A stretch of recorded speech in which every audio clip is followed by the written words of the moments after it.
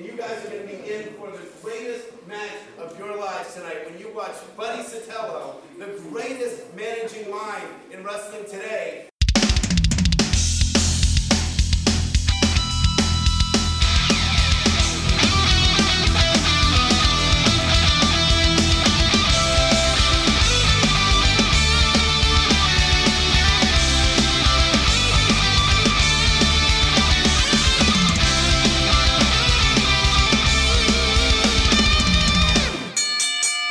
Hello, everyone. Thanks for checking out the Indie Handshake Wrestling Podcast. I am Paul Ponte. I am here with Russell Jackman, a.k.a. Buddy Sotelo Esquire. Master of the contract. How are we doing today, sir? We can't call me sir. We know each other for far too long and have been through already so many things that calling me sir is not quite the correct title. I mean, we were just talking, we go back about 20 years, to the heart of APW, and maybe when NorCal wrestling was at its strongest peak, I think, was that absolutely very late 90s, but early 2000s to like maybe 2006 or 7. The Bay Area indie scene was phenomenal, and we churned out an amazing level of talent went through NorCal. I mean, I was just watching last night AEW and just like going, God, man, I can remember when Brian Cage looked almost like a normal human being. Yeah, for real. And I mean, he worked a number of our shows. He worked one of the California Championship Wrestling shows as Mortis. A lot of people don't know that. There weren't a lot of people there, but he did it as a tribute to, his fallen friend. And he recently started using as a tribute, he uses Who Betta as his catchphrase in the ring now. Yeah, because of that, a lot of people didn't know that Kanyon was the Mortis character, and before he committed suicide, he gave that costume to Brian Cage. And Brian Cage could at any time become Mortis again if he wanted to. A lot of people don't know that, but that's where the costume still wound up. Little bit of indie trivia fans. So, yeah, I remember especially the name that always comes to mind when I would tell people, more WWE fans about my time doing camera and all that stuff for indie wrestling was, I remember the American Dragon, and he couldn't cut a promo to save his life. Not at all. We're here at King of the Indies with 16 of the best wrestlers in the world. I'm not the best wrestler. I'm not the fastest. I'm not the strongest.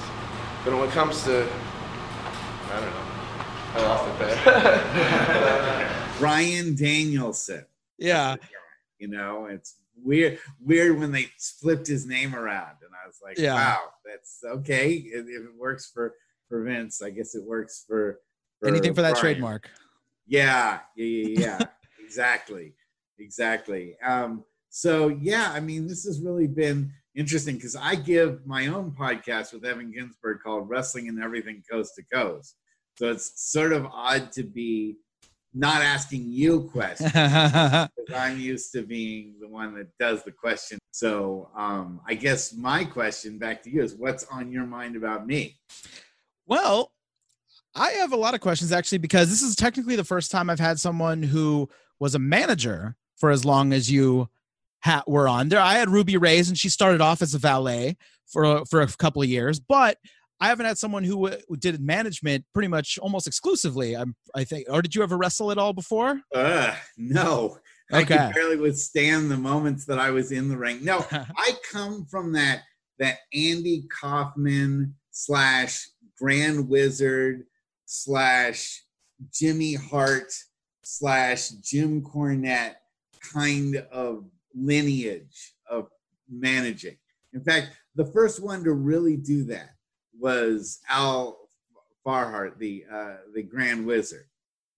He was the guy that really had no ring experience and never did anything in the ring, and nobody ever grabbed him or beat him up. He was just, free to just mouth off and let his compatriots take the beating for all the crap that he talks. But because before that, managers were pretty much just ex-wrestlers That's, or you had really big guys like, really just kind of big muscly dudes who would sometimes get in the ring, get more involved. Now, the one thing I can say for myself is I'm not tiny. I am 5'10", and I'm, well, now thanks to COVID, a little bit more than 185, but I was about 185 then, and I had studied jiu-jitsu, Okinawan jiu-jitsu, not Brazilian jiu-jitsu, but actually Okinawan form of judo, okay? And it involves a lot of like high falls and throws and being, hurled about. Knowing how to fall is a critical part of the early part of jiu-jitsu. It's even more intense than Aikido. So that must have prepped you pretty good for taking a nice manager bump in the ring. Well, an interesting side story is I joined this dojo down in southern, the South Bay, and because I was working at AMD, and I lost my job there, and so I had to move back up. But as I left that dojo, they said, "Oh, we have a sensei who has a class in San Rafael, but all his students have just petered out over the years, and he's going to close this school unless somebody joins." So I joined, and I was the only student of his for 4 years. Oh, wow. 4 years. So he just went and worked on me like exclusively for 4 years. And so he beat me. Well, that's the one thing, is that when you have a big class, it's one thing when you have a lot of other students that can take the falls. Whereas when you and a 7-degree black belt all by yourself, there's no time off. Yeah. So, you get kind of worked out pretty hard by him. But actually, we were solo for the first 2 years, and then we added to the class, as time moved on. But it was pretty intense 2 years. And so I really learned a lot about falling. That's why when I got into the ring, everyone who becomes a pro wrestler thinks all about dishing out punishment. That's when you're a kid and you think about like pro wrestling, you think about like pile driving somebody or, body slamming someone, whatever. But really, pro wrestling's all about the punishment that you're able to. If you it's a give and take situation. You'll be able to have a long career in wrestling. If all you can do is dish out punishment, your career is going to be short. And so one thing that I found is that, when you're a manager and you play, the Jimmy Hart type role or something like that, you can sell even the wimpiest punch like you were shot from, an assassin's rifle. Because the people in the ring they're the ones who are larger than life. So they're like superheroes. So the mere mortal has to take it as though a hurricane has hit them. Oh, absolutely. Well, at that stage, you were starting to see kind of a rebellion on that concept by those in charge of the WWF and the WWE, as you had Vince McMahon getting in the ring a bunch of times in that early 2000 period. You had Shane McMahon going in and doing all those crazy stunts. You had David Arquette, sorry to bring that up, becoming WCW champion.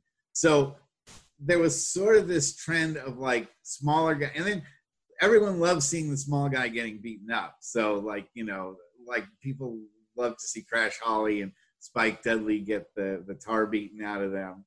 So I was just another kind of ragdoll type, and I could take some decent moves.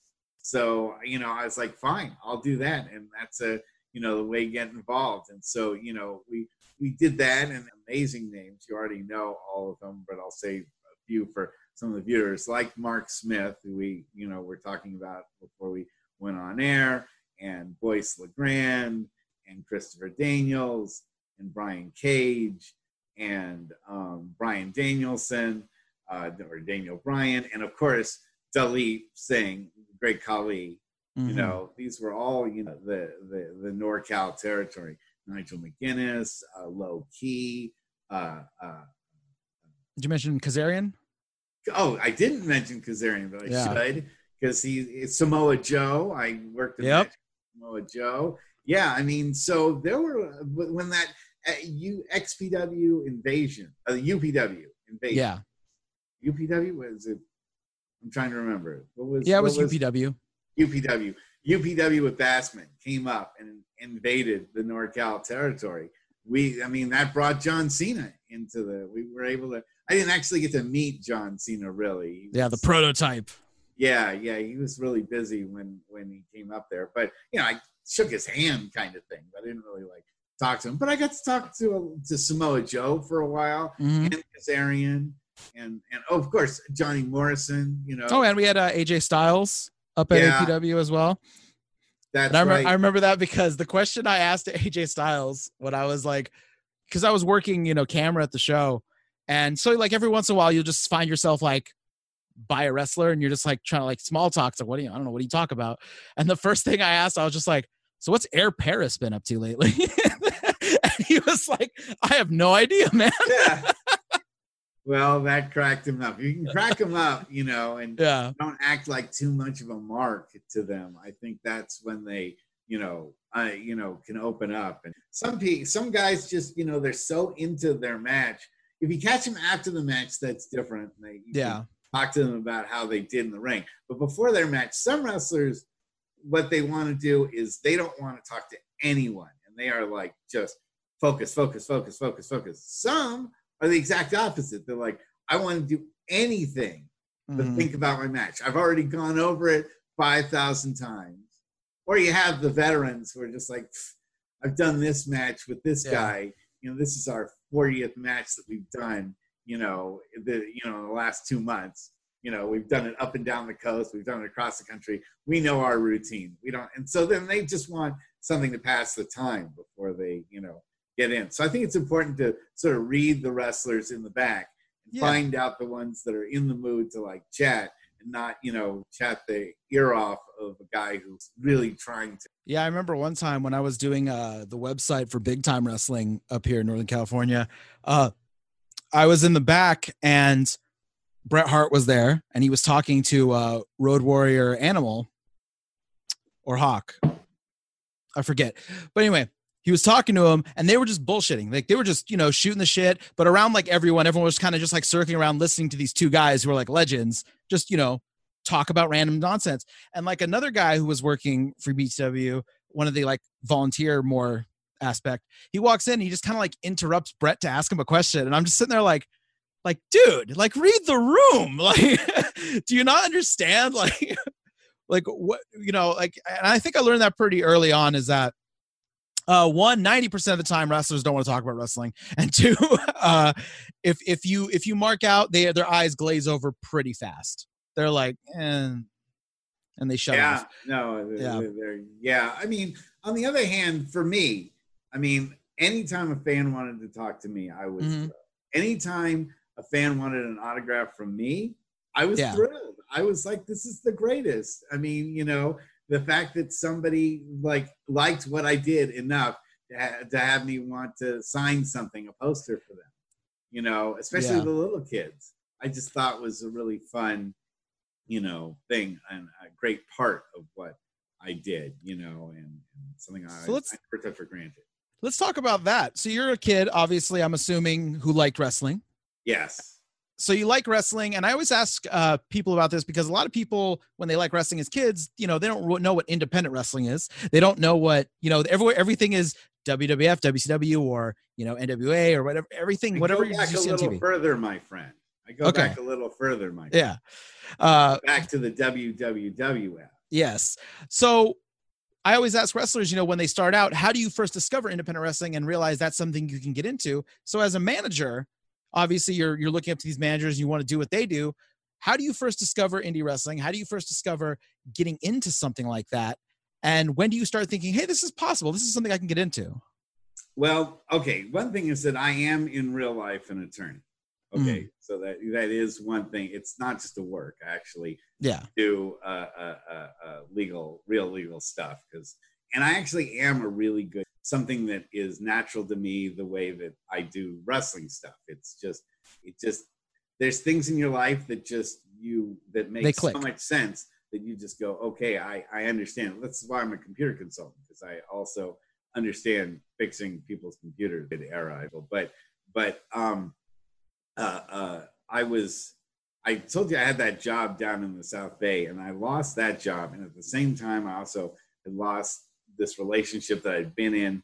So I went into like kind of a bad depression kind like moment of my life actually it was for a couple of months. And I was watching TV late at night, and there was an advertisement for All Pro Wrestling, for the All Pro Wrestling School in Hayward. And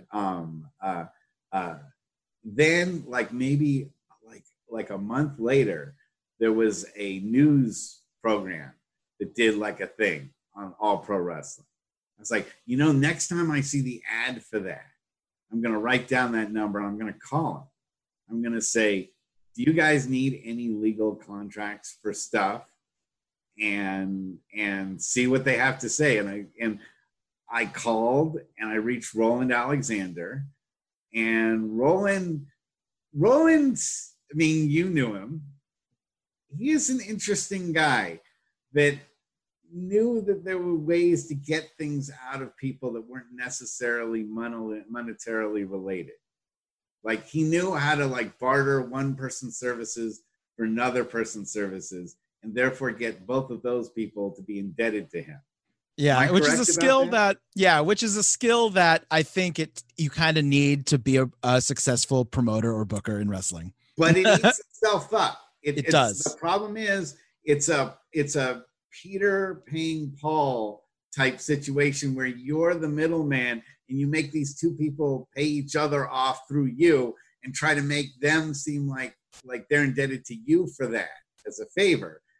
That becomes this circle that can bite itself on the ass really easily and bit Roland on the ass many times. That's why, unfortunately, he died bankrupt.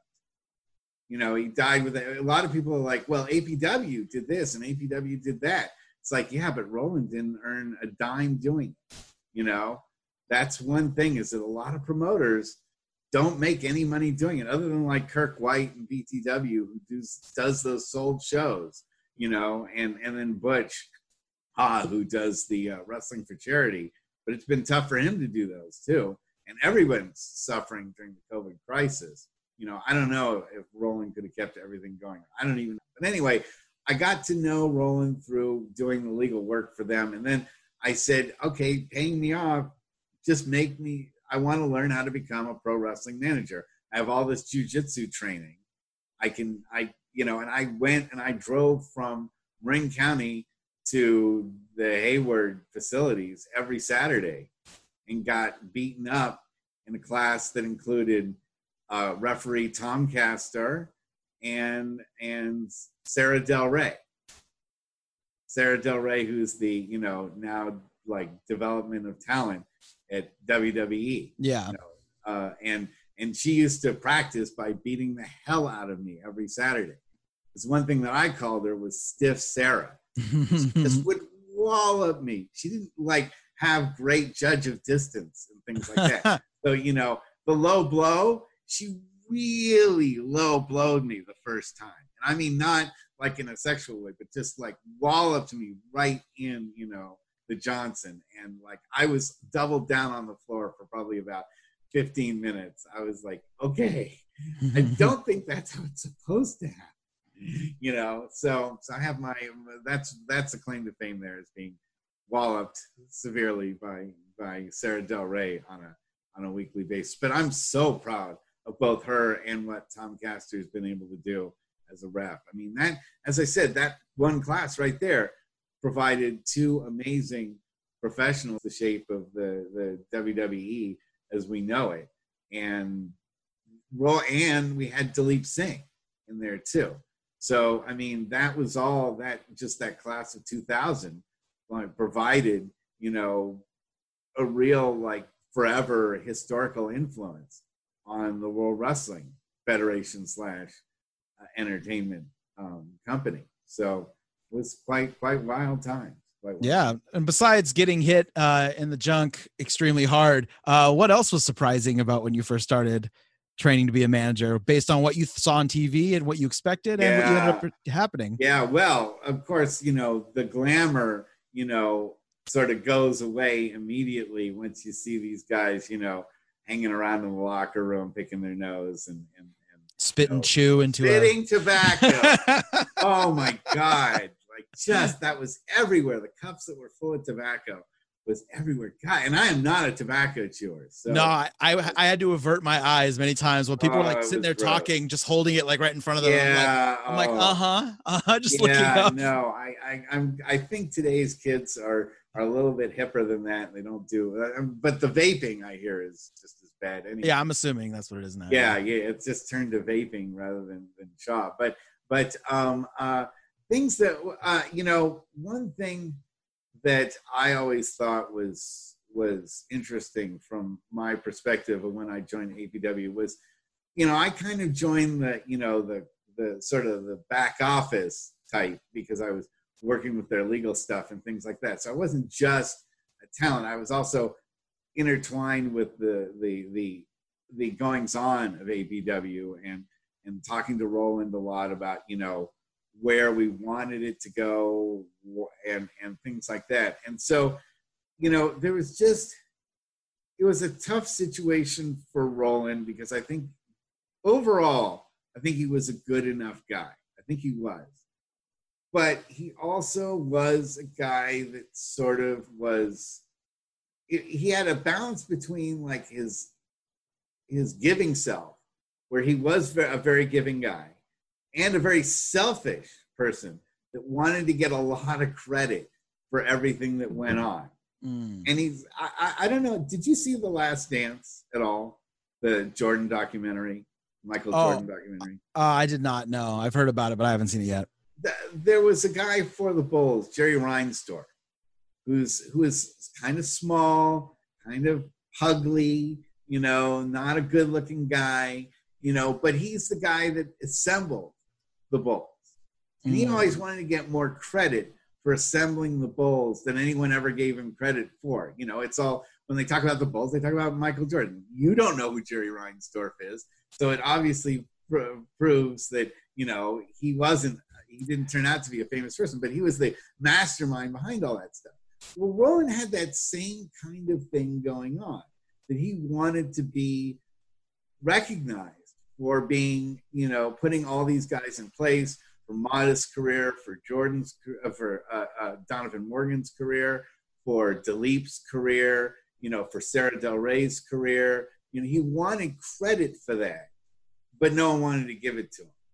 And that was for a variety of reasons, some of which you may already be well aware of, having met him personally. Again, not a bad human being, really deep down inside, not a bad person, not an evil guy, but he was the schlubbiest person like on the face of the earth.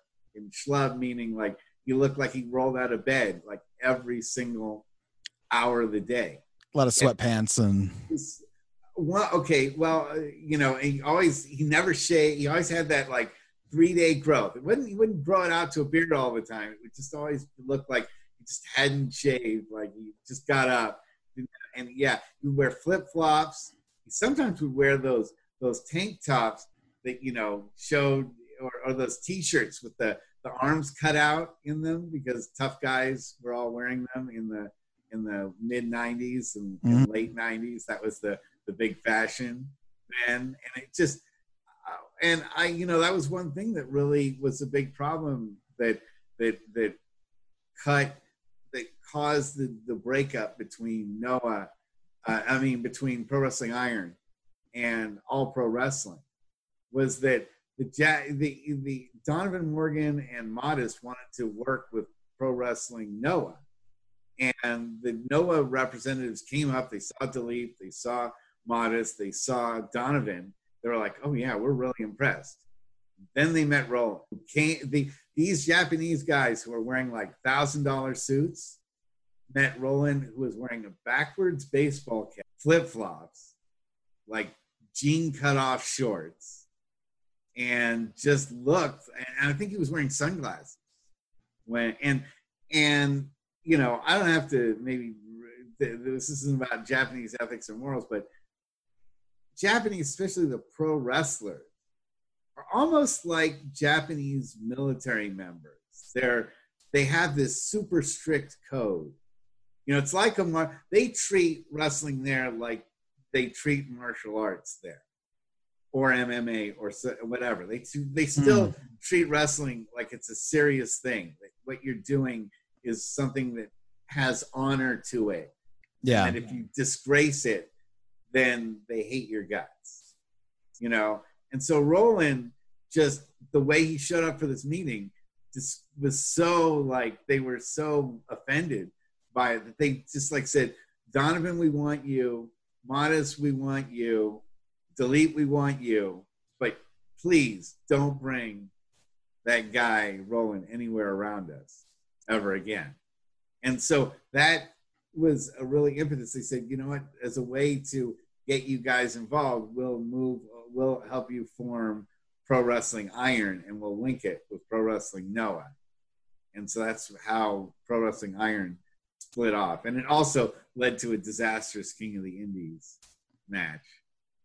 And actually the guy who benefited most from that alliance was our own friend Mark Smith, who used that Noah connection to get himself booked to both Japan for a number of years and then to Puerto Rico. Yeah. And he was over in both countries, like really well over, like for an American. Too over in Puerto Rico. Yeah. No one will ever know. Yeah. No one will ever know the truth. I hope sometime they actually do. I don't think he just had a heart attack. Interesting. I don't want to get this podcast in any trouble, but I'm going to say that just as a friend of Mark Smith, he didn't lead. I had no indication that he had any health problem, suffering from any heart ailments at the time that he said he died. Yeah, that was one of those ones that really came out of nowhere. And it was strange, man. It was one of those things where it happened and I was like, there's no way. Like a dude who, like you said, like there was a lot of guys, I'm not going to name names because this isn't a shoot podcast. This isn't a Barry podcast, but there are guys I encountered in All Pro Wrestling and Pro Wrestling Iron that were, you know, that would get really drunk or do other stuff. And they would kind of party a bit. Sometimes at times they probably shouldn't have, whether that be maybe during even kind of near training matches, or some other things. Anyway, point being, Mark was never one of those guys. And, you know, and he was very like quiet and just kind of like, he wasn't a dude that you thought, oh, this guy like rages. That he wasn't that guy. So I don't know. Yeah. I struggle to believe it as well. I'll say that without any kind of. I have a couple of great Mark Smith stories. Let's do that because I love the guy and I would love to hear some. To be honest with you, there's probably 10. If I had a list of 10 people that I miss the most, I tear up. Thinking about him still makes me very sad. I mean, he died 4 months after my kids were born. So I had twins. So I was it was just such a tumultuous time in my life. I couldn't go to his funeral. And I was one of the few people from APW that was invited to his funeral. But it was in Modesto. And for people that don't know California, I mean, going from Marin County to Modesto, it's like a day's drive. And it was like at noon. And I found out about it like 2 days before it happened. It was all very strange. So there's a lot of big mystery as to what happened there. So I just want to clarify that. But getting back to Mark Smith, and one thing is a lot of people do not know this, but he was a big friend of Leon White, and Leon White wanted him to become the next Vader. Leon White actually offered to give him the helmet and the shoulder pads and said, you can come down to the ring from now on if you want to be, you know, Vader 2, Vader 2000, whatever you want to call yourself. Mark Smith said, that's you. I don't want to take away from your character and say that someone else was you. You were this character. You will always be Vader. That's that. And that kind of says a lot to who Mark Smith was, because it's not only did he value a guy like Vader and respect him to the highest degree because that was like the kind of big man that Mark Smith always wanted to be, you know. But also, he wanted to be who he was. He wanted to be genuine. And when I first met Mark Smith, he was just sort of, well, I mean, he was just Mark Smith, the football hero. And he looked great, but as a face, he just wasn't getting over.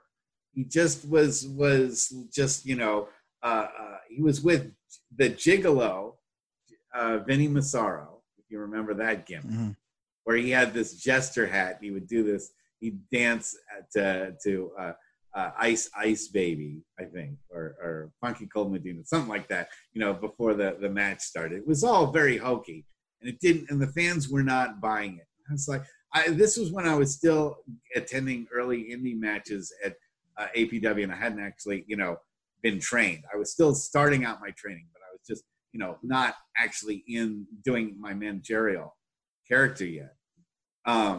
And I was just like, you know, I went up to Roland and I said, these guys, they have talent, but as faces, they're just not getting over. Why don't we find a way to make them heels and see what they get? And with Mark Smith, we went with the Super Destroyer 2000 character, which to me was, when you talk about like how much you love wrestling as a little kid, when you talk about like, you dream like up characters when you're a little kid. You're like, I never dreamed that like I could be like a wrestler. Like I would sit there and be heavyweight champion. I mean, of course, everyone imagines they'd be heavyweight champion, but the truth is, I always knew, you know, I was never going to be big enough to be. But have you ever like seen like the Warner Brothers cartoon where they have the little dog and then they have the big bulldog right next to him? I love that cartoon, and I love the little yappy dog. Like goes bark, bark, bark, bark, bark, then runs behind the big dog, and then now you take care of him. So that, you know, Mark Smith as Super Destroyer was perfect in that role. He didn't have to talk. He just had to act menacing.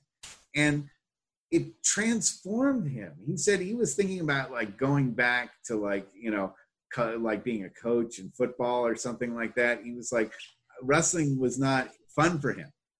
And me and Mark changed everything by putting that mask on and by him playing the old school. I mean, we even gave him the heart punch as a finishing move to just like emphasize to fans what an old school concept. He would come out to the ring with no music, you know, because we were like trying to really old school it, make it like, you know, either like the Masked Superstar or, you know, the Spoiler. You know, none of those guys ever came out with any music. And Mark and I had a great time. We really did.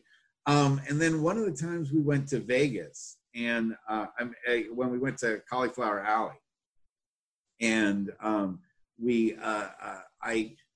Vinny and Donovan and Modest and at the time Veronica, who married Vinny, they all went to this club in Vegas, and I was like, no, I'm not going, because A, there's going to be a fight probably, and B, I'm not a dance club kind of guy. And Mark said he's not either. And I said, well, that's interesting. Why aren't you? And he's like, well, because, you know, you go to a club like that and you're a big guy, you're going to wind up being a target for like everybody that's there. And he said, plus I have a girlfriend at home and I'm not looking to score, you know, on my girlfriend. I'm like, wow, okay, great. So me and Mark went to the Peppermill, and we played slots most of the night, and then we finished up the slots, and then Mark and I like just sat around for like not till like maybe like 2 a.m, just like at a you know, he drank while I don't drink alcohol, so I just had my Diet Coke and just sat and listened to him talk for, you know, we talked about stuff for about another 2 hours. But one of the things that I got out of that 2-hour discussion was pretty amazing insight, not just to a guy like Mark Smith, but to like big men in general. It's like when you're kind of like a smaller guy, and I'm not as I said, a small guy, but certainly compared to like Dalip Singh or someone like that, everybody's small, right? When you're a big guy, life can, and he really opened up about like how difficult life can be as a big guy. Like how, if there's another big guy in the room, he wants to prove himself, he wants to beat you up. You always have to prove yourself. You always have to show you're tough. People will, give you a hard time because they want to seem like a big man by standing up to you, even if you're not necessarily the aggressor. And like one thing that happened to Mark too, this was a couple of years later, he went back to Vegas and this taxi driver went and took him to the totally wrong area, like overcharged him like a huge amount of money. Mark got out of the car and the taxi driver like confronted him and started pushing him around. And Mark realized that like, I can't hit this guy because if I hit him, even though he's pushing me first, no one's around to see it. And they'll automatically assume if I beat the hell out of this guy, that it's my fault because I was a big man. Yeah. And that he was always kind of, that being a big man like that, being a tough guy like that, you're guilty of things that you've never done because of how you look, because you intimidate people. You're already guilty before being proven innocent. And Mark Smith, I will definitely say, was one of the most genuine people, and I wouldn't say innocent people of all time, but he really was an honest guy. No, he's a good-hearted dude. Yeah. In wrestling, extremely hard to do. Yes, extremely hard to do. Well, there was already so many flags of that you were talking about during that exchange that it was like, if anyone who's listening or watching this hasn't hung around with a lot of wrestlers, there's already a few flags that aren't very common. I don't really like going out and partying. I'm not trying to cheat on my girlfriend. I'm not. There's like a few things where you're like, oh wow, really? Okay. Yeah, no, these are all genuine things about Mark. I mean, I'm not making up any of those things. He really was a down-to-earth guy, and really when I saw him at the shows, it was like seeing a cousin I hadn't seen in like months. I mean, to how happy I was to see him was a genuine like brightening of my heart. And I just can't believe that in a couple of years it'll be, that was 7 years. Piggybacking off what you were saying, he did tell me one story one time where I forgot what kind of social situation this was in. I don't know if it was a club or a party or what, but some guy did, a smaller guy tried to, fight him to prove a point. And Mark said he kind of like, almost like put like a full on like pro wrestling hold on him where he kind of just held him and he just held on to him and he went, "Are you done?" And the guy like kept thrashing for like 30 seconds. And then he was like, "If you're done, I'm going to let you go and you can go on the rest of this party." And the guy was like, "All right, I'm done." He's like, "I'm sorry." He's like, "Okay." And he was just like, "Dude, I'm not trying to fight you." He's like, "You need to know better right now." That is so Mark. That is so Mark. He didn't want to ever hurt anybody. And the other thing about a lot of people don't remember too, is that Mark was in the ring as part of the 6-man tag team affair that when Misawa died. I don't know if you remember that at all. Oh, wow. Really? Yeah, it totally slipped my mind. Yeah, no, he was one of the he was, I mean, that being said, he had reached that level in Japan where he could be an American working in a 6-man match with Misawa. Yeah. I mean, that people don't get Misawa here in America. We just totally like, he's the Ric Flair that nobody knows about.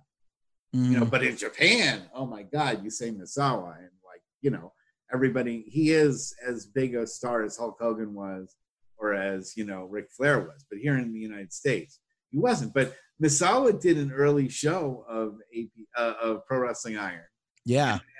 And that built into that Pro Wrestling Noah connection. And then that brought Mark over there. And it was just so tragic that he was part of that whole scene that cost us Misawa as well. And it's just, there's that weird cloud of just all these things that sort of like circled around that whole time period, including the Brian Ong death situation, which to me, I'm shocked that Dark Side of the Ring hasn't done a Dark Side of. In fact, I think APW itself and Roland Alexander would be a fascinating Dark Side of the Ring, don't you? Yeah. There's a lot. There's a lot. It's one of those things where it's difficult to talk about, but yeah, there's some, I remember when it happened, because I was there, I was running, I believe, video camera for like the shows, for like the Brian Ong tribute show.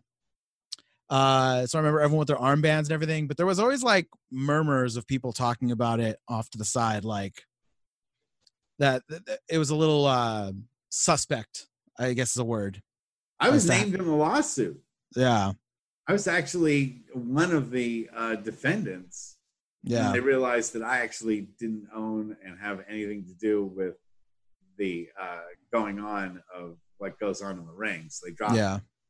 But I got to tell you, I don't think Roland handled it all that well. And I told them to settle it, as their attorney. And then that led to a lot of friction. Roland, and particularly Jason Deadridge, we all argued over that quite a bit. And they wound up taking it to court, and they lost. APW lost. How they were able to keep on in business, I'll never know. Roland was able to keep things running at APW in a way that I'll never understand. Because he never had any money. He was always broke. Yet, and he never paid any taxes on anything that APW ever did. I can say that as a now that enough time has passed. APW, at least the entire time that I was associated with it, from like 2000 to 2012, whenever he died or whatever, never paid anything in taxes. So who knows? That's like how he managed to do that. Yeah, it's the other skill role, a very shifty accountant. But, Well, I know me and the other volunteers, quote unquote, at APW events never got paid for anything. It was, volunteers, like people who run video cameras. You consider those volunteers somewhere. Not sure where, only there, I guess. No, I listened to I watched the episode with Jesus, also the Indie Handshake, on your podcast. Thank you. He had the same experience I did, where I did camera for the King of Indies, and they were like, "Hey, do you want to copy King Indies?" And I was like, "Absolutely." He's like, "Cool, like 10% off." Oh my god! And I was like, and at that point, I just went, "Are you fucking kidding me?" I was like, I got there. I had to ride with someone else. You didn't pay for transport to get my ass out there. I worked the event for free. I've worked many events for free. The least you could do is give me a DVD, and you can't. And that they lost so much money with King of the Indies. I mean, that was one thing, is that Roland had a vision, and he wasn't going to back off of it no matter what. And then Roland was in a tough spot where he was at the height of where indie wrestling was, but he kept thinking it was going to go higher, and that APW was going to, become Ring of Honor, basically. I think he really wanted to make APW the West Coast version of Ring of Honor, and he was sort of spurned on by Rick Bassman. I think he also got in his mind, like, if Rick Bassman can do it, I can do it. And if Rick Bassman can make UPW this big thing and come up with, John Cena and Samoa Joe and Frankie Kazarian, I can do that with Mike Modest, Dilip Singh, Donovan Morgan, with APW, and I'll get Bryan Danielson, Daniel Bryan, and so there was this sort of like the North versus the South, sort of like this yin versus the yang going on. And Roland, to do that, really spent beyond his means, even though he was normally pretty good at being cheap. He got a vision that so controlled him that he wanted to make that happen at all costs. And I think, especially after the second one was a gigantic failure. First one was okay. because the second one is the one that I left after. Yeah, the first one that we did within budget. We only invited people that were in California or that were working California shows, so we didn't have to pay full on cross country airfare to bring them in. But Roland, like in the second one, he brought in Danielson, he brought in Low Key, he brought in AJ Styles. AJ Styles, exactly. He had a big bill to fly everybody out. He had like a hotel deal that didn't work out for him. He thought he was going to be able to house him for free, and then that didn't really work out. That sponsorship failed like right at the last minute, so he had to book him into like cheap hotels. We still had to pay the for the money to keep him in hotels that he wasn't expecting to do. And then he was expecting. We had that place in Vallejo, which was the multi-use sports center on Mare Island, and it was huge. And it could fit like 2,000 people. And I think Roland really thought that we'd generate a crowd of 1,000. And it was more like a crowd of 400, which is what we'd always draw. Yeah. Even with the largest names on it. And I had the honor of being the curtain jerk match for King of the Indies too, which was a sloppy, I don't even remember our opponents. And I was man, that point, my relationship had degenerated so much that instead of managing Mark Smith or Boom Boom, Sean Patrick O'Doul, who was like known for having absolutely no character whatsoever. I don't know why you're pairing a guy who's supposed to be an Italian attorney from New York with a guy who's an Irish bar brawler, but we had a lot of trouble trying to come up with storylines for that particular element. I wasn't there very long because after King of the Indies 2 fell apart, APW, remember, went dark for like about 2 months. Mm-hmm. Then it reemerged with Danielson as the head trainer. Yeah. And Modest and Morgan and Smith and the other folks moved over to Pro Wrestling Iron.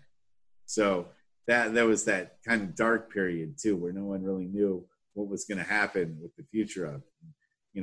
That was a big issue too, because Donovan Morgan wanted to become the head trainer, and instead Roland put Daniel Bryan. And look, I guess in history that he was probably made the right choice, but Modest at the time and Morgan really took affront to that, along with wanting to have the Pro Wrestling Noah connection separate from Roland, and that's what. Yeah, let me backtrack a little bit. Sure. So when you were managing Mark Bison Smith and he's Super Destroyer 2000, when he decides to go, when he really, I think, because you mentioned before he couldn't really, he didn't really like find a character until you put him in the mask, and then afterward, he got the blonde mohawk, and he really like became Bison Smith. And I think, and I'm wondering, what's that like when you're managing someone in the beginning of their career like that, and like, is it a little bit like, oh man, I'm so proud of you for like finding this, but also 100%, I'm very 100% like, there's got to be a little bit of you that's like, oh man, but we had our thing, No, I was 100%. I was like, Mark, I am so glad that you are in your skin now. And then what we did was in Pro Wrestling Iron, as the Bison, he fought a ton of my guys that I managed, which meant that also they kind of did this gig where it's like, okay, buddy, you're going to fail with everybody you manage, but we're going to give you a different person to manage every time. Okay. So I got to manage BJ Whitmer, and I got to manage Nigel McGuinness. And that Nigel McGuinness match rocked. That was one of my favorite matches that I did. And I got to manage Malachi. I got eventually and take the title away from Mark Smith. So that was kind of fun too. That was a great match that we did over at Swiss Park. So like, I was still able to work with him in his other versions. So it was actually a lot of fun to then be his opponent after I helped build him up to something like that. And the thing about managers is that you always want to work with new talent if you can to try to get them over instead. I worked with a lot of guys that were, trying to define themselves. And then we did that same character again in Mr. Massacre with Paul Isadora over at California Championship Wrestling. I put the mask on him, and he was my giant mask bodyguard there too. And you know what? Paul is a great guy. He is much scarier. And so I really liked the effect of having the mask on him. And I just love that old school Super Destroyer, mass superstar, spoiler, Mr. Wrestling, God bless his soul. Mr. Wrestling 2, God bless his soul, he just passed. The Destroyer, the Intelligent Destroyer, all those types, the machines. I'm just a big fan of mass wrestling. It's one of my favorite parts of professional wrestling, which I'm sad is sort of dying out as kayfabe, continues. Yeah. But hey, God bless Luchasaurus. Yeah. He's so I don't know if you watch AEW. I just did. Okay. So did you see Dynamite this week? Yes, I did. When he did that shooting star press off the ramp, I popped by myself on my couch. I was like, what? How does, I don't know. But AEW is providing a much more entertaining show than the WWE, and I'm watching AEW more closely and more regularly than I am the WWE. That's the truth. So you must be, as a fan of old school, you must really be loving the Sean Spears, Tully Blanchard gimmick going on right now. Yeah. I find it's AEW guys haven't been working towards the largest audiences anyway in the last couple of years. So they're used to smaller shows. The WWE guys, are used to 60,000 person arenas or 20,000 person arenas that are filled up. And I think they're not reacting well to the silence. Whereas the AEW folks, plus they're doing a good job of, bringing in the other wrestlers into the crowd and having them at least, and the people that work the show, all kind of hanging out there and making some amount of noise. Yeah, so, and furthering storylines also. Correct. They'll be like, okay, this guy kind of gets into it at him at ringside. Now that sets up a match for next week. Perfect. Okay, yeah, they've done better with that small element than the WWE has, and I think I'm enjoying those shows more because they're able to play the smaller fans and not act like, oh my God, there's nobody here. Whereas when you saw the Undertaker, working an empty show, he looked like he was about to take a nap somewhere on, the ring apron, in the middle of the match.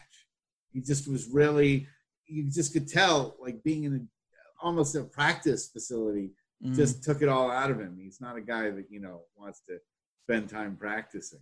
So how does that work for someone like you? So you're a manager and you're, part of your job is to interact with the fans, get them riled up around you.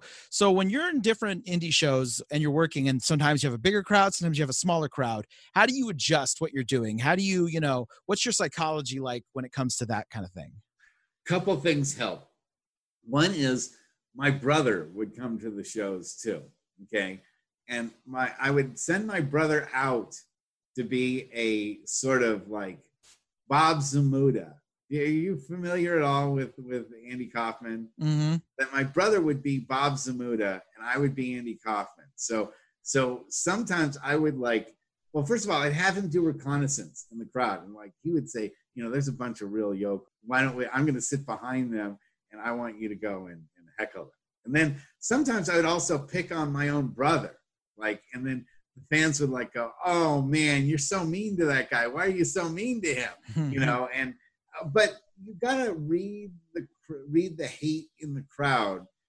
Like a stand-up comedian knows that there are people that are gonna laugh at his jokes. Mm-hmm. You find the people that are really into it, the people with signs, the people with t-shirts, the people who are missing the front rows of their teeth, exactly. And then you find the one thing that I never did is I never worked blue and I never worked a racist angle. I never would say anything racist to anyone. But some of the hicks in the front row are so easy to insult. I'd say, hey, I didn't know that I didn't know that Okay. The other day I was on the internet and I saw your face over at www.imanIdiot.com. You know, you bring out like the old Don Rickles insults, and you go like, you know, if I add the four of you together, I might get an entire set of teeth.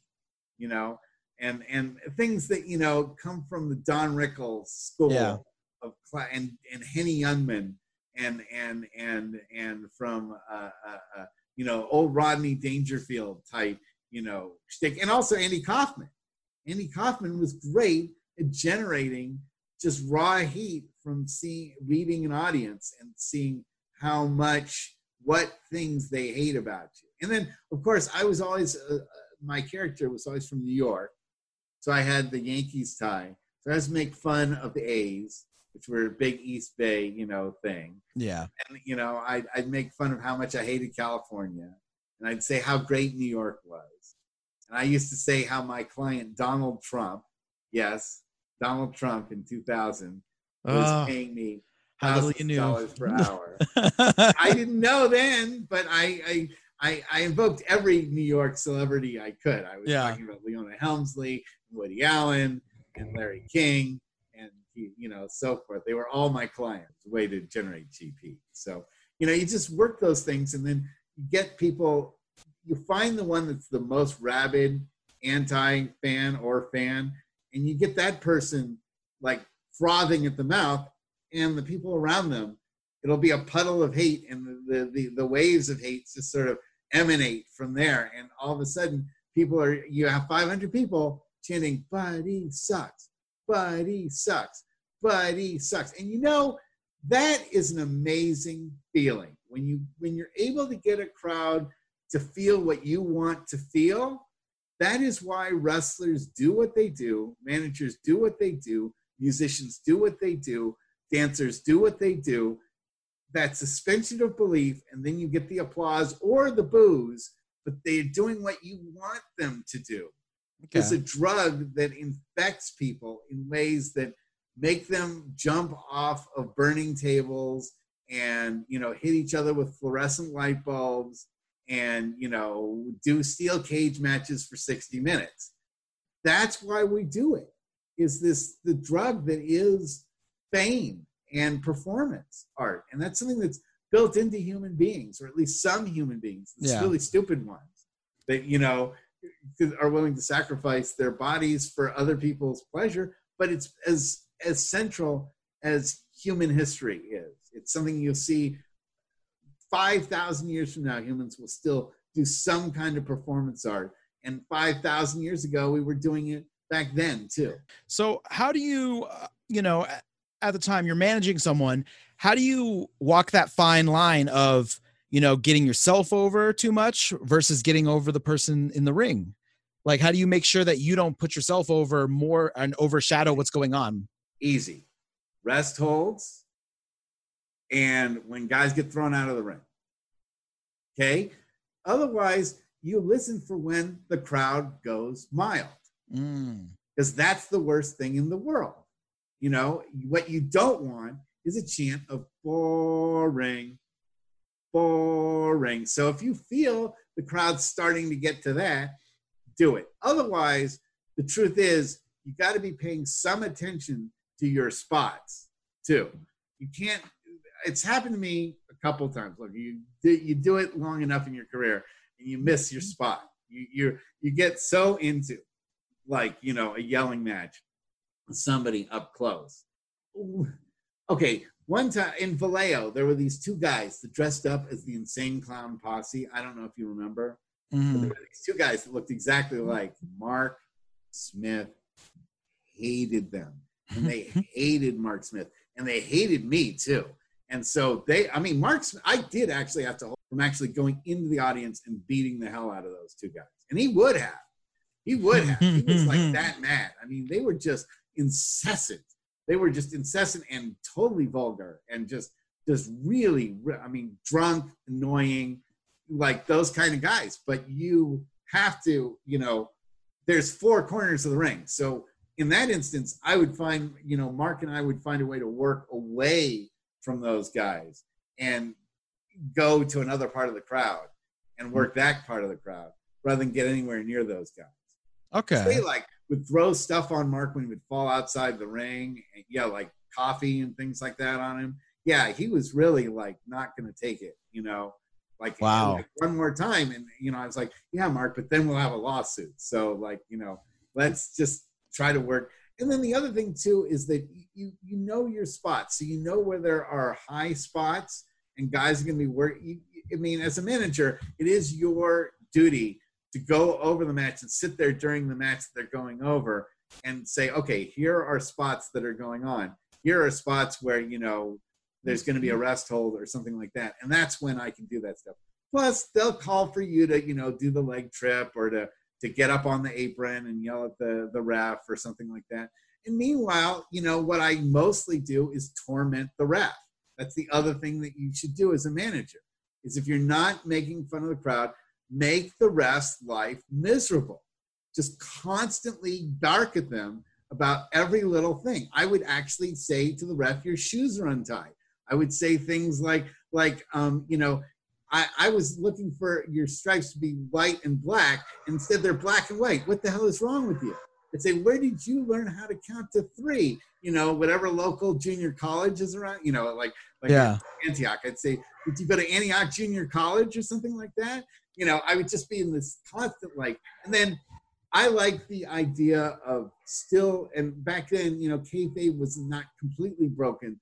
So I like the idea of a manager showing that he's rooting his guy on. So I would say, I borrow from all the managers that I like. I have a stay on him chant kind of thing that I would do, which is a Jimmy Hart kind of tribute. And then I'd have some cornetisms that I'd throw in, to the ring to give actual wrestling advice, even though your wrestlers aren't going to follow it. You're still saying, work him, take him to the corner, get the quick tag. I like that because then people are thinking, okay, then he's actually managing. He's not just here to yell at the crowd the whole time. Yeah. So when a wrestler is going to signal for a trip, how does he signal for a trip in the match? That's something you go ahead, you do beforehand. Okay. Before it's not a signal thing. What you do is, what I've always considered is smart is know the 2 moves that are coming up before you're supposed to do your thing. So in other words, a guy will say, I'm going to do a backbreaker, and then I'm going to, climb up to the top rope. And then I'd say, okay, so I know when I see the backbreaker and he starts climbing the top rope, I'm going to get up on the ring apron and start shouting at the ref. Or I'm going to, or they'll say, okay, we'll do a crossover body. I'll do a leapfrog. And then after the leapfrog, you trip me. So say, okay, you see something first, because if you wait for the actual move to happen, sometimes it's too late. You're out of position. But if you know the move that's going to happen just before that, it gives you a chance to be in the right spot. Because it's all about that, being in the right spot. If you're in the wrong spot as a manager, you get the reputation as being just a distraction to the boys more than it is to the audience. But I have had wrestlers say you generate too much heat or something like that. But I've never had a wrestler that worked for me that I was managing ever said I generated too much heat. They were all like, that was great. I could take a total rest. I could do a total rest hold. And we still had the crowd yelling and nobody was saying boring because you were able to tell everybody to shut up when they were, about to say boring, and then they all yelled at you, Yeah. So most wrestlers like that. They don't have to carry the match entirely by themselves entertainment-wise. They can take a blow and still have somebody that's entertaining the crowd. So, but that's now so old school. I don't know you don't see any male managers in today's, in any of the feds right now, except maybe Aaron Stevens. You want to count him when he's quote unquote managing the question mark in the way. Well, I mean, they got, like we were mentioning, AEW Blanchard is on Sean Spears, and then Arn has been the coach. Right. Yeah. For Cody. I guess those are, but they're not the same kind of like heel coming. No. Yeah. Every time, like a Cornette or a Hart or, that kind of thing. And you don't have people with stables, Like I had my Sotelo Syndicate, which I love. That's the other thing I love. I love making stables. That was a great thing that you just don't see anymore to Power. But those were great. Heel stables are great stuff. And I guess you could say that the guy who's got the Dark Order going over in AEW. Oh, Brody Lee and them. Yeah, Brody Lee. He's probably as close to being a heel manager stable as you've got in wrestling right now. Or maybe Jericho. Yeah. You know, but those things are good. I think those things are good for wrestling. People like these kind of bad guy groups or good guy groups as opposed to everybody being solo on their own. I think. Yeah. Well, they've been teasing the Four Horsemen angle on with the FTR and Cody, and I'd be interested. I think that'd be a fun thing to do. Yeah, actually, I was watching on the WWE Network, going back and watching old WCW stuff, and man, I completely forgot how underrated the Dangerous Alliance is. They were pretty tough. It's like you look at that group of guys, and you're like, this is top level talent going on here. Well, but it's still breaking their way in at the time when they came in as a Dangerous Alliance. We didn't know how good they were going to be over time. So let me see. I'm trying to remember who this was. Well, you had Steve Austin. Yes. Let me see. Hold on. Let me just pull it up real quick. Also in that? Yep. Yeah, because it was both the Hollywood Blondes. Yeah. I believe, wasn't it Medusa with them also? Oh, I love. I had that. That was one of my first. Wendy Richter, obviously, back in the day, and Medusa. I love Medusa because Medusa was. I mean, she really set the stage for women to get into wrestling and wrestle and do moves as well as men could do them. She didn't do that like body slam where you hook the arm over the head. Oh yeah, like a lot of women did in Glow. She would like really do like the full on release body slam type thing. You know, she would do real vertical suplexes that weren't just like rolling on her back and just making the other girl, you know, just do a roll. Yeah. Over. She would actually lift them up. Or the scoop slam where you release it like a foot above the ring. Yes. Where you're just like, yes, it's exactly what I'm talking about. Yeah. Real, that kind of thing. And I was like, wow, you know what? You know, because in the 80s, you know, I was like, you know, girls could actually wrestle as well as a man could if they, you know, dedicated themselves. And I think Medusa kind of introduced that style of, I mean, really trying to wrestle like a man wrestle. Yeah. And she had some great matches with like Akira Hokuto and WCW when they were really like, for a while there, it seemed like they were really going to push in like a strong women's division, and then it kind of just went away. And yeah, kind of like as I was talking about last week, well, with Jesus about cruiserweights. You know, the WWF got excited about it. They would push it. Then all of a sudden it would just sort of disappear. I mean, you know, and then not get revisited again for years. And then they'd have another tournament. They get excited about it. They would, you know, push it, and then it would disappear. It would be the light heavyweight title, or it'd be the cruiserweight, or it would be, you know, the junior heavyweight title, or whatever you want to call it. You know, they would introduce it, get excited, and let it drop by the wayside. I kind of like the title. I mean, but the problem is that you have, once this cruiserweight title and all the cruiserweights are done wrestling for it, then you wind up having the cruiserweights starting to take on the heavyweight guys for titles. And then inevitably you have the heavyweight guys going down and fighting for the cruiserweight title. Yeah. And then that was the problem NWA TNA and then Impact had, was they were like, we have the X division, but it's not a weight class. So because of that, that's literally what happened. Like Samoa Joe's fighting for the X division title. I'm like, well, then what is this? What is it? It's just another title. I kind of liked it when it was just the WWE Championship, Intercontinental, and Tag Championships.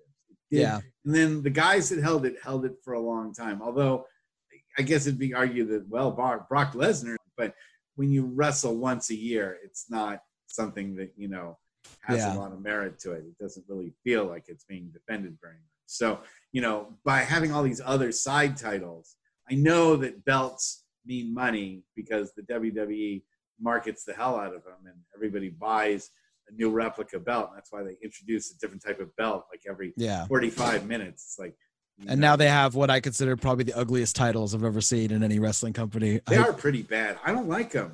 I don't like them at all. I look back at like the old NWA titles and well, you were just talking about the Intercontinental title. The old WWF Intercontinental title is one of the most gorgeous belts. The white one, the one with the white strap with the like Heartbreak Kid. Yeah, Heartbreak Kid. Mr. Perfect had it. Like those ones were. That one was just. That's one of my favorite titles. I love that title. I liked the winged belt. I did too. And then I was looking at the Stone Cold Skull belt the other day. Mm-hmm. I was like, you know what? That actually was kind of a cool title. I mean, obviously only Stone Cold could have it, but it was kind of a cool title. But yeah, I wouldn't buy a replica belt. And then apparently everyone's buying these side plates. Yeah. That's the next big thing. So it's not bad enough that you spent $1,500 on a replica belt, but now you got to spend another $500 on side plates that, you know, they honk if you're horny or whatever, you know. I just want to add in the reason I always knew that WWE never really understood cruiserweights, especially lucha guys, was they never understood the fact that lucha isn't a gimmick. Like, you're a lucha person and you have a gimmick, but lucha itself is not a gimmick. You don't, that's just, I'm a luchador. Like, that's like saying my gimmick is I'm a pro wrestler. That's, right. And that's why I love like the Lucha Brothers, like their whole like Zero Miedo, all that stuff. Like they're like, this is our character. Their character is not just that they are luchadors. They have their own personalities or whatever. Every time the WWE tries to put in masked guys, they're always like, they're luchadors. That's their gimmick. Right. Well, because they have so few of them, they kind of, you know, hate to say it, token wrestlers to them. They're just like, we've got to have lucha wrestlers. So here are, you know, blue and white label luchadors, generic luchadors, you know, you get it at the supermarket. No, I agree. I mean, there's so much that Vince could do to access the lucha market and to build that up, even have like some kind of like real side story that would like bring in that kind of market, but he doesn't care. I mean, Vince has lost that ability, and the writers of WWE have never been enamored with the smaller size of most lucha wrestlers. So I think their chances to continue to make inroads with AEW, you know, and they, fortunately AEW is more open to that sort of thing. And so, I mean, to me, I feel like the hope of the new generation for wrestling is AEW. I'm sort of hoping that maybe when the COVID virus goes away, the people start really leaning towards AEW and put some leverage on the WWE. And we do have another quote unquote Monday Night War type situation where the WWE has to improve its product because it has some real competition. You know, once they took over everything, there's no surprise that once Vince took over the WWE, you know, WCW and AWA and all that stuff, that we went from having, you know, really great stuff to, you know, Brawl for It All, you know, the Billy and Chuck wedding, the Giving Birth to a Hand by Mae Young. Still, it's so and funny. The Kiss My Ass Club. Yeah. You know, it's when there was no competition and nobody out there to like hold Vince to a standard, the kind of wrestling that we were subjected to is insulting. I couldn't tell my friends that I was a wrestling fan during those years because it was just too embarrassing. Yeah. Admit it. You know, they're like, oh, so you like this Kiss My Ass Club thing going on here? And I go, not really. No. Yeah. But that's what's happening. Yeah. And AEW isn't perfect, but to me, it feels like the workers seem like they're actually having fun when they're working, which is not something I could say about any WWE product I've seen for a very long time. 2, it's ran by mostly the workers who are running the company. So I feel like they have actual wrestlers' best intentions in mind. Maybe that's why they've been testing everyone for COVID, whereas the WWE was not for some reason. And I feel like if there's something I don't like in AEW, chances are the next segment I'm going to enjoy. So it's kind of like, it doesn't all feel like it's coming out of the same factory.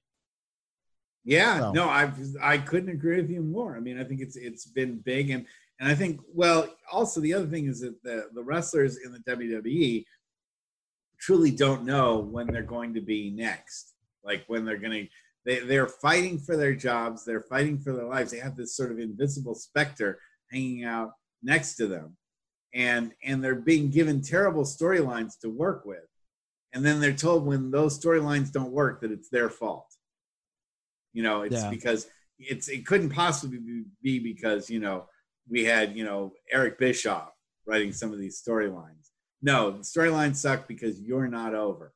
And then yet we're on command by Vince, you know, to make sure that no one under 6'10" gets signed, you know, with our company. Well, there's only so many talented 6'10" people out there, you know. Otherwise, just getting someone that's 6'10" because they're 6'10", you know, big cast, isn't exactly, you know, going to always work out and motivate people. I mean, that's why a guy like Luchasaurus is a big deal. He's a big man, but he can actually work.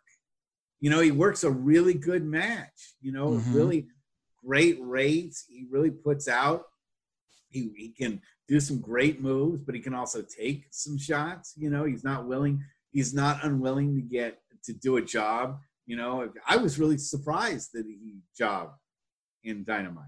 The Wolford or to Wardlow. Wardlow. You know, Wardlow also looks really impressive. I mean, that to me, I think that personally was the match so far of 2020. I love for my favorite match. 2020 was Wardlow. That was a crazy match. That was a great way to start out the show. That's for sure.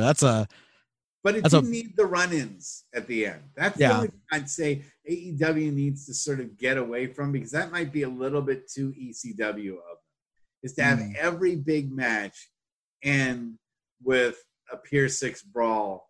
Everybody come to stuff can be, you know, taken care of with just two guys. And if they do that and a little bit more and not bring in all the in every time that you have factions facing each other, they all got to get in the ring.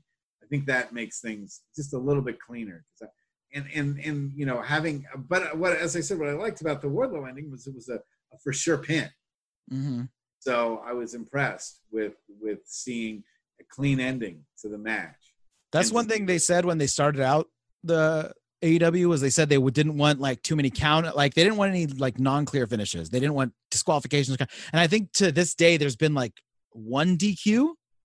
Wow. Which is pretty good. Yes. So it's about that time. The promoter is running out. I appreciated it. This was really a lot of fun. Yeah. So we're going to go ahead and take the show home. I got a few questions here to ask you. A little kind of rapid fire, but if, you know, it triggers some kind of a story or anything you want to tell in between, you're more than welcome to do so. Huh? It's hard to shut me up, isn't it? It's totally fine. So we'll start off actually just piggybacking off what we were doing. If you were to go ahead and put on the management suit again and put on the Yankee tie, if you were to pick one person in WWE and one person in AEW that you would love to manage right now, if you could just step in and do it. Luchasaurus, number one. Absolutely. And I think I could do a pretty good job of managing Brock Lesnar. I think I would have him getting in the ring more, but I could, you know, especially since Paul Heyman's been let loose, I think I'd be a good substitute. There you go. He's looking for someone. You can give me a call. When you're watching wrestling or you're managing and you're watching it from the ringside area, what's your favorite move or hold that you see the wrestlers do? I'm a sucker for the claw. I'm sorry. I know it's hokey. I know in the day claw is, I just love watching a guy who really knows how to do it. I was a big fan of the Spoiler. Mark Smith used it. I don't know if you remember. And he would do like the claw choke slam. Yeah, I love that move. I know it's pretty dangerous, but I do love the claw slam move. The intro for the podcast, the video intro ends with him doing it from the top rope. Oof, I wouldn't want to take. Fortunately, he never did that on me. So, yeah, I'd say the claw slam would be mine. And I like the way Lance Archer incorporates it at the end of his fight, where he just kind of over and over again hits the guy and then he pins him with it. But I also love the heart punch. I love the heart punch because it was a no impact move, that the guys that we did it to sold like crazy. Everybody enjoys the heart punch sell because you can just totally like oversell it and, you know, writhe around on the ground and you do the kicking and you can do the twitching stuff. You know, nobody does the jittery like thing, and you can just be so overly corny with it. And I did love that part about the heart punch. Okay. See, I like it when a guy like Mark's size does it. I don't like it when I see a 180-pound dude in the indies do it. I'm like, what is the point of this? Exactly. No. When people sold the Mark's heart punch, they really believed it. So yes, continue. What's the craziest fan interaction you've had? Oh, okay. Perfect one. Vinny and I were, Vinny Massaro and myself were headed in Pacifica, and we were headed to the ring. And this guy who was in the front row, who was mentally disabled. I mean, he was, you know, someone that, you know, unfortunately rode the short bus to the match. He had a boiling cup of coffee and he threw it on Vinny. And Vinny was ready to kill him. And so was I. I was like, wow, that's pretty scary. I mean, the fans really hated us in Pacifica. We were really just, me and Vinny were just like, for whatever reason, just people really hated us. But then after the show was over, who was standing in the front row looking for our autograph? And it was that fan. And it was like, you hated us, our guts, but you want our autograph. Oh. And, you know, the guy who was with him, who brought him to the show, said, yes, you know, this guy doesn't quite have all his marbles together, but he loves you guys. He loves you guys. So yeah, it shows what kind of fans you. When you're working as a manager, you know, you have a good rapport with the person you're managing, hopefully, but, you know, sometimes you're working with another person that maybe you don't. So what's the worst thing someone can do when they're on the opposite side of the ring when it comes to laying out a match or putting on a match? Oh, God, I've been potatoed by the other side. Yeah, I was this guy Dante, who is just, I mean, one of the great men. He really has probably an IQ of about 50. And I was, you know, my character's from New York. So I got up on the apron, and his move was to bounce off the ropes and, you know, knock me off the apron. And he absolutely potatoed me with a forearm and knocked me down and you know, really hurt me pretty bad, you know, in the chest. And in the locker room, I was like, well, what the hell was that all about? All you need to do was tap me, and I would have just fallen right off the apron. And he said, well, you know what? You're wearing the New York hat, and I'm a big New England Patriots fan. And boy, do I hate the New York Giants, man. So I saw your hat, and I just wanted to hit you. And I'm like, wow, okay. I'm not working in. Wow. Yeah, that's. I think you know, potatoing is the worst thing. When some guy is expecting you to go light and you wallop him, then you know what happens is the next time you bounce across the ring and someone has a chance to wallop you, they're going to wallop you, and probably twice as hard as how you hit them.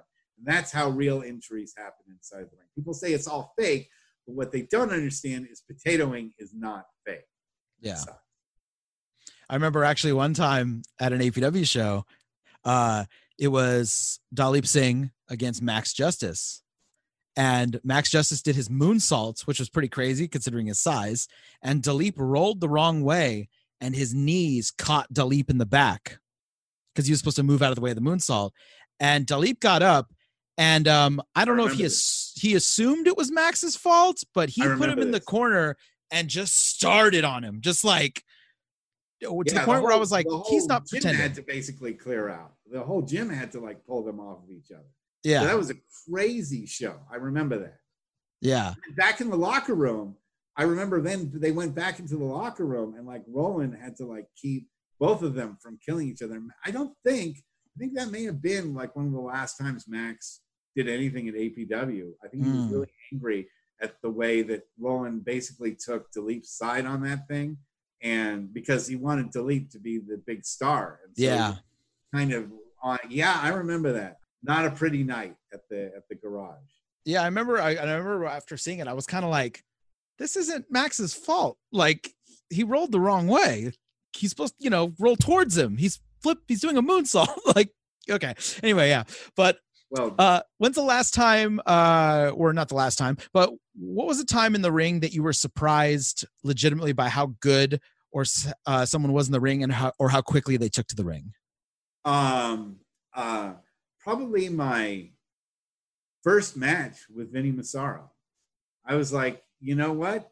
Vinny is really a very innovative wrestler. And it's like, I'm glad I actually have a seat in the very front row and I'm able to watch him do his thing, you know, and work his show. The other time I felt that way was watching Samoa Joe work our match against Boom Boom Kamini.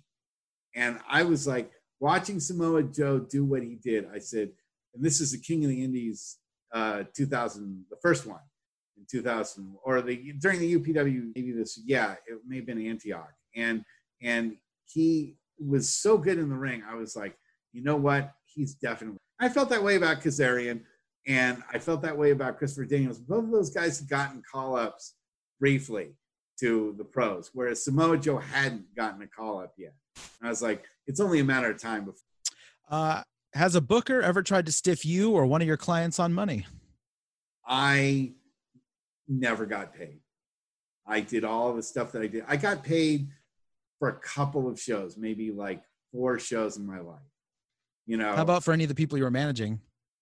I've had them accept less, but I would never have anybody work for me and have them go for free. I will say this, that the former owner of California Championship Wrestling borrowed money off of me once and never paid me back.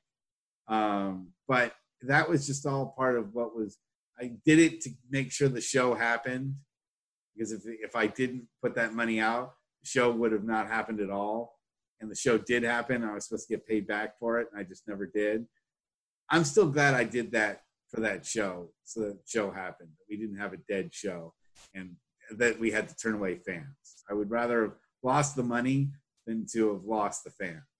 So it happens, but wrestling takes sacrifice. And you'll see that, you know, if you don't draw a show, if you have a show and the number of wrestlers outnumber the fans, you're not going to get paid. And it's your opportunity then to say, if I'm not going to get paid, I'm not working the show. Or you can say, you know what?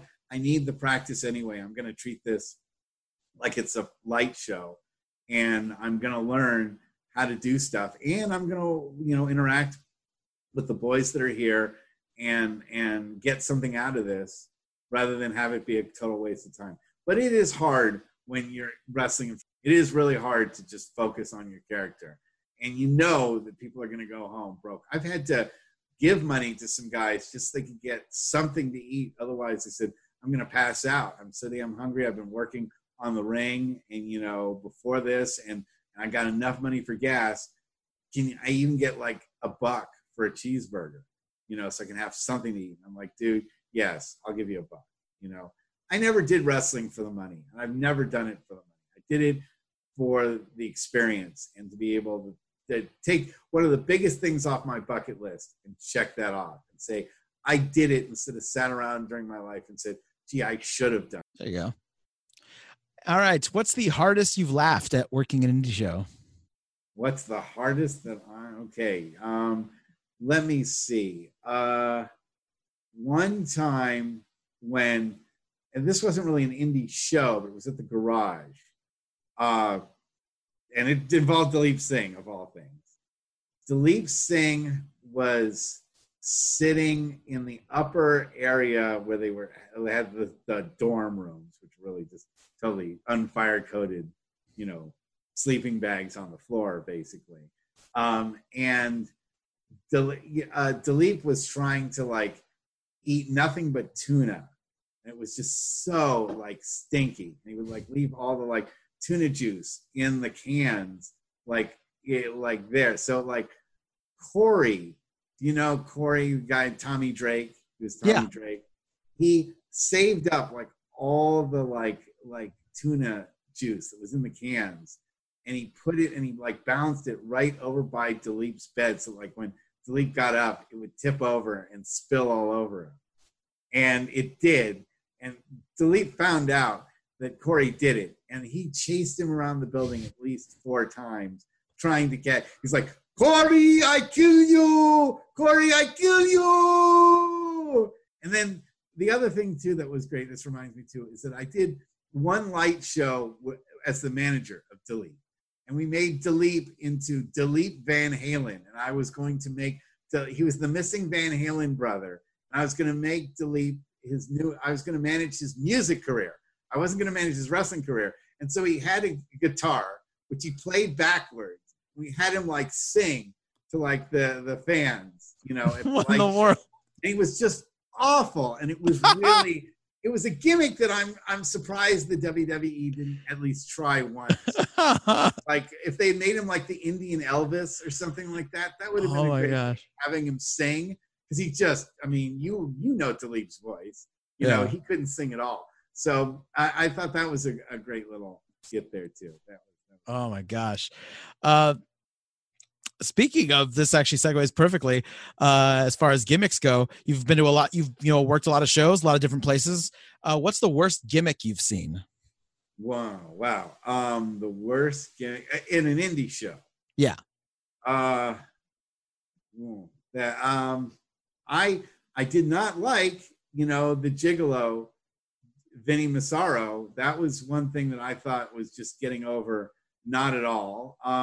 I've also seen, who is someone that really didn't get over? That's a really good question.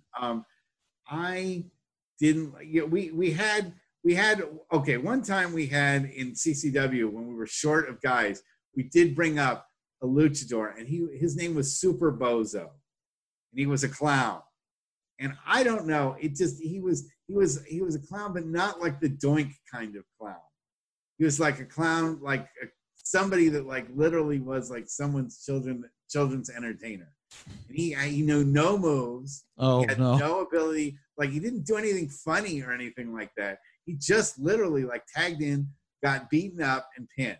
And that was like, I was like, well, why are you even dressed up as a clown then? You don't even have any kind of I don't know. They may have like just found the guy on the street corner somewhere and said, here's $20. We're going to beat you up and pin you. Here's a clown costume. So that was pretty bad gimmick. For this question, this isn't, like I said, this is not a shoot podcast. If you don't want to name any names, totally fine.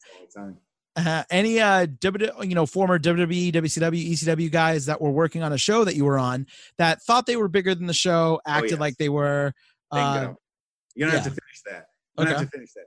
Perfect one comes to mind. Absolutely. Buff the Stuff Bagwell. He was the least professional guy I ever worked with. Showed up at a BTW show 45 minutes before his match. Kirk White was calling him the entire time. Is this in San Jose? Yeah. It was at that show. Yeah. And Mark Smith was on that, and so was Corey. They fought each other. And it was the only match I ever managed in BTW.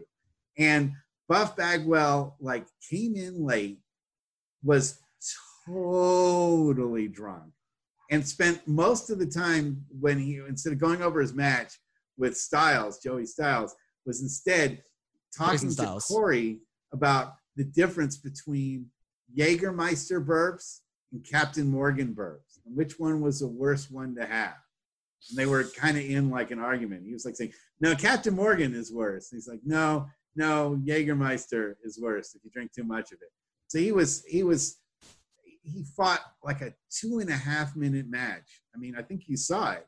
It was I remember this one. He was barely able to walk to the ring. He was that drunk. That, and the entire time he was holding in his gut. Yeah, he was totally out of shape. So he couldn't take a bump. Every time he did anything, he couldn't fall down, because that would mean he would have to bend at the waist. It was embarrassing. Even for the fans that have very low expectations, which is a BTW crowd. Even they were like, this is a pretty bad match. I have two others that I will mention. The other one is Manny Fernandez. So I won't get into it. We had Susumu Sakai on the show, and Sarah Del Rey was on the show, and we had Manny Fernandez on there. He is the embodiment of what the Me Too movement is fighting against. He was hitting on them as if he had a sledgehammer. It was embarrassing and ugly to watch. The sexual harassment that he was basically, all the female wrestlers were on the card. He was just like hitting on them nonstop. And I was just like, oh God, man. And, he'd say, hey, I used to be on TV. Come over to my hotel room after the show. And I was like, oh man, give it up. And they were just pushing him away and just really just pushing him off. And then the final one that I really did not like working with was Rikishi. He was a real problem guy on Wrestling for Charity. I would never work with him again. He showed up. He also showed up late. He insisted on getting a bunch of tickets. First of all, the Wrestling for Charity had to come up with tickets for him and his family to go to Great America, Paramount's Great America. So that was an extra cost. Then he showed up. He didn't want to talk to any of the other boys except these guys that he had already worked another show with. And then his attitude of performing itself was just really awful. And when I didn't want to take his stink face, because I didn't want to take his stink face, he was so insulted and furious at me personally. And then he caused a real disruption in the locker room. And I'm just saying, I know he's a WWE Hall of Famer, but that was a crap performance by him. And I'm glad that I won't hope not. What for you? I call this the touchy-feely question of the segment. Basically, what for you, whether it be before a match, during a match, after a match, it gives you those goosebumps, your pure joy in wrestling. When it happens, you're like, this is why I fucking love wrestling. This is why I got into it. Oh, the Buddy Sucks chants. Those things are great. I mean, when I was in Cloverdale, the high point of my career was we were in Cloverdale in Northern California. And for whatever reason, we sold the place out to the rafters. We had 500 people, standing room only. It was the biggest crowd that we had in the show. And the Battle Royale, the other managers went in, and someone was supposed to tell me to go in after introducing the managers, but they forgot to tell me. So I stood out there during the Battle Royale, and me and Mark Smith as Super Destroyer 2000 took on Kid Chrome and had like a match outside of the match that was absolutely just one of the most fun. The crowd just went crazy over it. Then Mark Smith and Kid Chrome had a match against each other later in the show that was off the rails. And it went crazy. And it culminated with Kid Chrome doing a dive out on us. And the fans went absolutely nuts. And then Vinny Massaro took on Nate Miyake, I believe, for the Internet Championship. And by that third match, for the crowd buildup was so intense on that one. And me, because I'd shown up for the third time out there, the amount of Buddy Sucks chants that were going on in that arena for the very last match. And it was a great match that Vinny had with Nate Miyake. I was just like, this is why people do wrestling. It's for a day like this. I also had when I was at California Championship Wrestling, and the Super Slam show, where I wound up winning the world championship, managing the world champion winner, the tag team champion winner at the same night. And it was the night before my birthday, my 40th birthday. And so for my 40th birthday, I could show everyone the world title belt. That was great. That was also the culmination of a year's worth of a build-up that we had, and it went over perfectly. It was a perfectly run show. I know you didn't go to any of the CCW shows, but the Super Slam was maybe my highest moment as a manager. Not as big a crowd as Cloverdale, but it was the kind of thing that when you go home and the next morning you wake up and you see the belt that you helped win, you're like, yeah, that's the cool. Very nice. All right. And then we'll just end it off with any pranks or embarrassing stories you can remember. Oh, well, I have obviously the one with Dilip getting dunked on with the tuna. It's not really a prank, but it taught me how tough the wrestlers really were. We were sitting around doing nothing at all in the APW office, and Vinny takes his arm and puts it on the desk, and he takes a stapler, and he opens up the stapler, and he goes, pow, pow, pow, pow. and staples his arm. And I thought, oh, well, this is some kind of trick, like the staples are bent already and they're just lying on his arm. And then he takes a pen cap, he sticks it in, and he pops each one of the staples out, and then blood is running down his arm. I'm like, that, and he's like, that's the kind of, and he didn't flinch when he put all those staples in his arm. I said, that's how tough you have to be a wrestler. He's like, that's how tough you have to be a wrestler. If you can staple your arm like this and you don't even flinch, it doesn't hurt you. In fact, you kind of like it. Then you have a career in wrestling. If you can't do this, don't get into wrestling. Wow. So there's your story for you. Awesome. Well, please go ahead and plug anything that you want to plug. Tell people where they can see you online, all that kind of good stuff. Yes, you can find me on Facebook.com as Buddy Sotelo, ESQ, BUDDYSOTELLO. But more importantly, I do a podcast with Evan Ginsberg every week called Wrestling and Everything Coast to Coast. He's in New York. I'm in California. We try to cover everything in between. Sometimes we talk comic books. Sometimes we talk horror. We talk to people of a wrestling background, but then we get into the other things that they do in their life and find out how wrestling either influences it or what they do to express themselves outside of wrestling. We've had some great shows. You can find that on Facebook, Wrestling and Everything Coast to Coast as a group. And we're also on YouTube. So we'd love it if some of your listeners check this out. Absolutely. Thank you very much. I appreciate it. Love to have you on again sometime in the future. I think it'd be a lot of fun. I feel like we're only cracking the surface of some more good stories in there. So. Well, it was a lot of fun, and I really appreciate the time. And maybe we'll have you on our show sometime soon. There we go. So that'd be we fun. already had Jesus, so we'd love to have you too. Awesome. Thank you very much, sir. You have a good day. Stay safe out there. Okay, thank you. You too. Bye-bye.